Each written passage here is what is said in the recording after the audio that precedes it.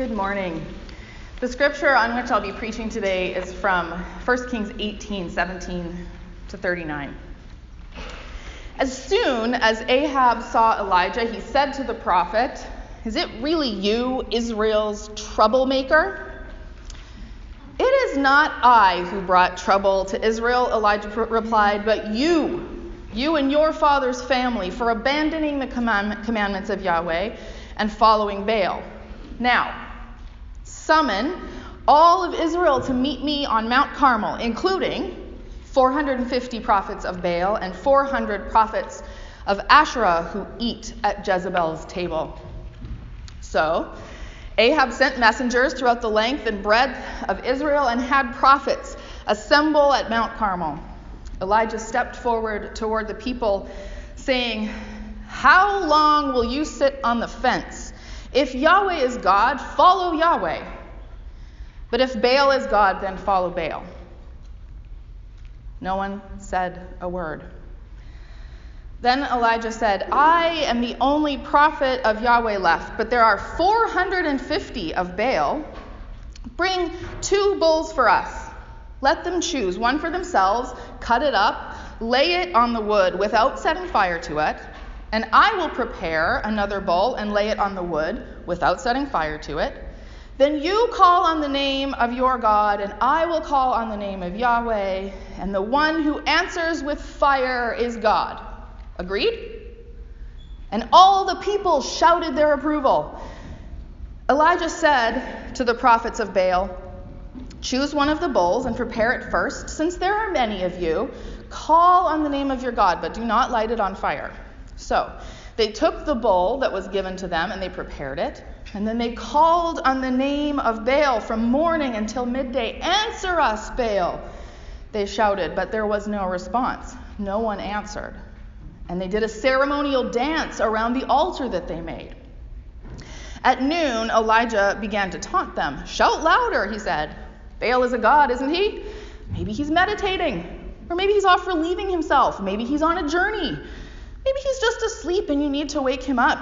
So they shouted louder, and they slashed themselves with swords and with spears, as was their custom, until they were covered in blood. Midday passed, and they continued with their frantic prophesying until it was evening and time for the sacrifice. But there was no response. No one answered. No one paid attention. Then Elijah said to the people, "Come to me." And they came to him, and he prepared the altar of Yahweh, which was in ruins. Elijah took 12 stones, one for each of the tribes descended from Jacob, whom Yahweh had told, "Your name will be Israel." And with these stones he built an altar in the name of Yahweh, and he dug a trench around it large enough to hold 2 measures of seed, and he arranged the wood, cut up the bull, and laid it on the wood. And then he said, "Fill 4 jars with water and pour it on the whole offering and on the wood." And they did. And then he said, "Do it again." And they did it again. And he said, "Do it a 3rd time." And they did it a 3rd time. And the water ran around the altar and even filled up the trench. At the hour of the regular offering, the prophet Elijah came forward and he prayed, "Yahweh, God of Abraham and Sarah, of Isaac and Rebekah, God of Israel and Rachel and Leah, prove today that you are the God of Israel and that I am your servant and have done these things at your command. Answer me, Yahweh. Answer me, and let these people know that you, Yahweh, are our God, that it is you who will turn their hearts back to you." And then fire from Yahweh fell from the heavens, consuming the whole offering, the stones, the wood, and the dirt, and licking up the water from the trench. At the sight, the people fell down on the ground, crying, "Yahweh is God! Yahweh is God!" At the beginning of this story that I read, quite a dramatic story, we start with Ahab and Elijah in this kind of a back and forth between each other. Elijah is a prophet, Ahab is a king, and Ahab's reputation in the Bible is not a very good reputation. He's married to Queen Jezebel, who is a foreigner, who's brought false gods into the nation. And together, the pair of them, Ahab and Jezebel, they are murderers and they are tyrants. And a story as an example of their sort of misdeeds, which the Sunday school class and I read a couple weeks ago. Ahab wanted this piece of land from a man named Naboth. He went and asked for it, and Naboth said, "No, I don't want to sell you this land. This is mine. This is my family, like the land of my family's legacy. I'm not selling it to you." So Ahab goes home, and he's sulking. And Jezebel says, "Oh, don't you worry about them." And she goes, arranges for Naboth to be killed. And then Ahab celebrates, the man is dead, I can have the land. And Elijah didn't like that very much. He had some things to say at that time. And he didn't like this very much either. Ahab calls out to Elijah and says, "Hey, you troublemaker," because I'm sure Elijah has been a thorn in his side. Elijah's doing his job as a prophet. But Elijah sort of turns that around, and it's sort of like I know you are, but what am I? Sort of feels like a schoolyard going on here. But Ahab is the troublemaker. That is an accusation that sticks. Because Ahab and his father's family, Elijah tells him, "You are the troublemakers. You are the ones who've abandoned God's commandments. Followed Jezebel's god Baal into trouble. And that choice to follow this other god, never mind the murder and the tyranny and the terrible ways of ruling, that is troublesome." And then Elijah more or less challenges Ahab to a holy dueling of the gods. But Elijah is doing what prophets are called to do, speaking truth to power, naming injustice, calling both the king and God's people back to God. Elijah confronts Ahab with courage, with humor, and although this challenge is theatrical, it's bombastic, it's like over the top, ultimately he comes before God with prayerful humility. So first, courageous. These are some of the ways I think we could follow in Elijah's troublesome footsteps. Courage. He approaches Ahab, though he knows he does so at great risk. All other prophets of Yahweh have been killed. Jezebel is taking them down one after the other after the other. Approaching Ahab could very well mean Elijah's own death. And humor. Elijah knows how to do sarcasm. And it's really a shame how much some of this conversation from the Bible is lost in the translation. When the prophets of Baal, first the the taunting tone he takes with Ahab, which also at risk to himself.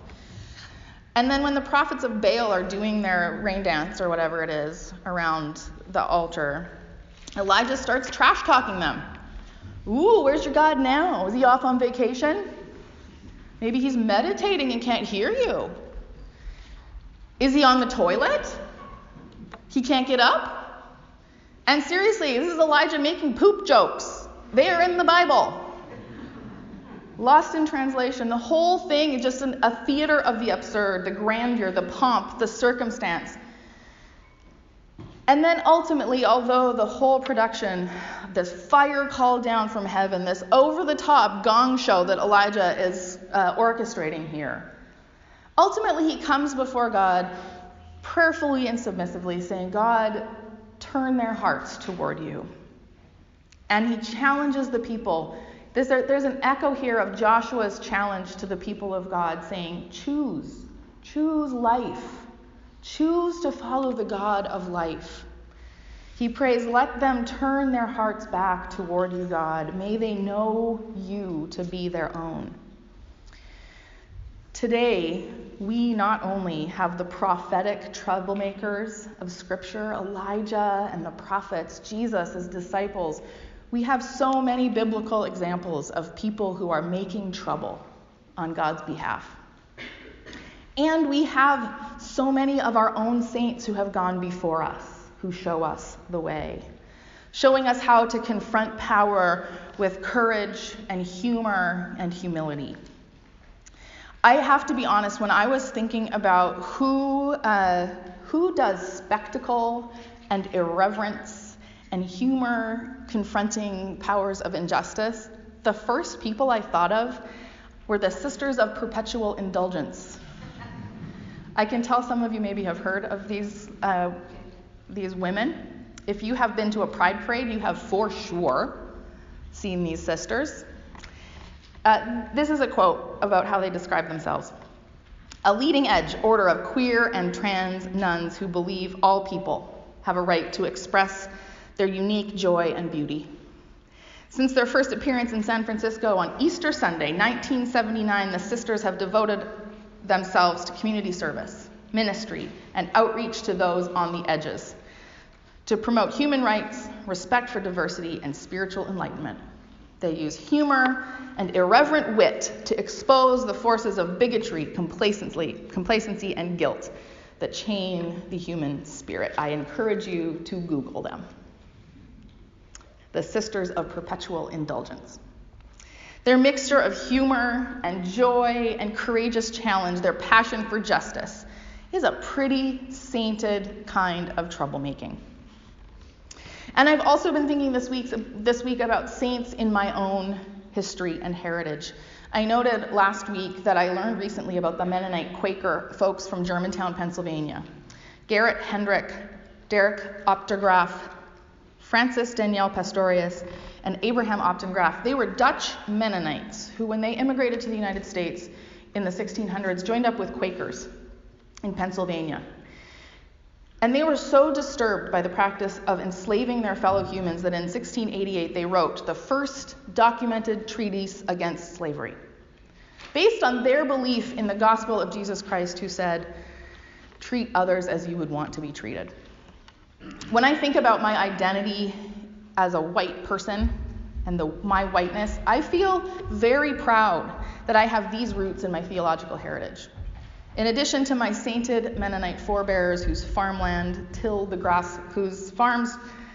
grassland of Cree and Chippewa, I'm grateful that I can also claim, in addition to being a colonial settler, that there are brave souls in my theological heritage who wrote this. I'm contemporizing the language a little bit.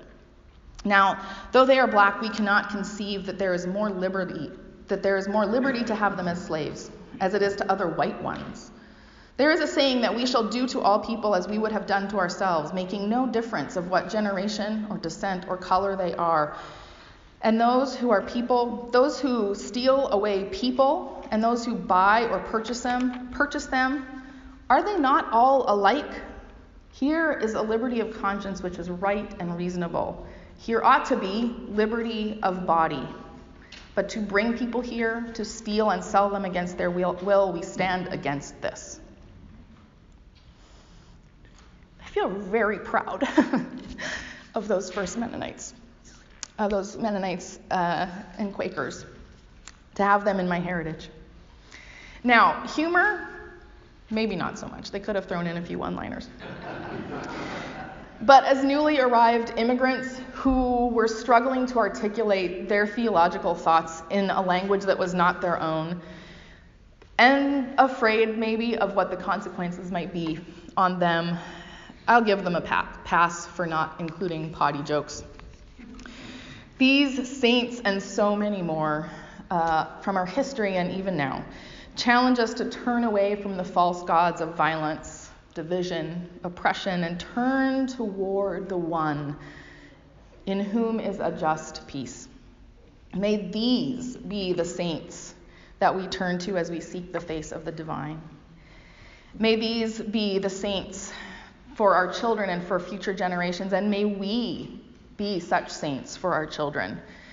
And may we, young and old, become like the best of our beloved saints who confront injustice with humor, with courage, with challenge, and with prayerful humility. Amen.